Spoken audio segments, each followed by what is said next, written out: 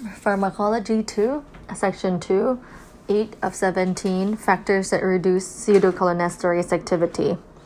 Drugs: metoclopramide, esmolol, neostigmine, not androphonium, ecothiopate, oral contraceptives, estrogen, cyclophosphamide, monoamine oxidase inhibitor, nitrogen mustard, coexisting conditions like atypical PCHE, severe liver disease, chronic renal disease, organophosphate poisoning, burns, neoplasm, advanced age, malnutrition, pregnancy, late stage.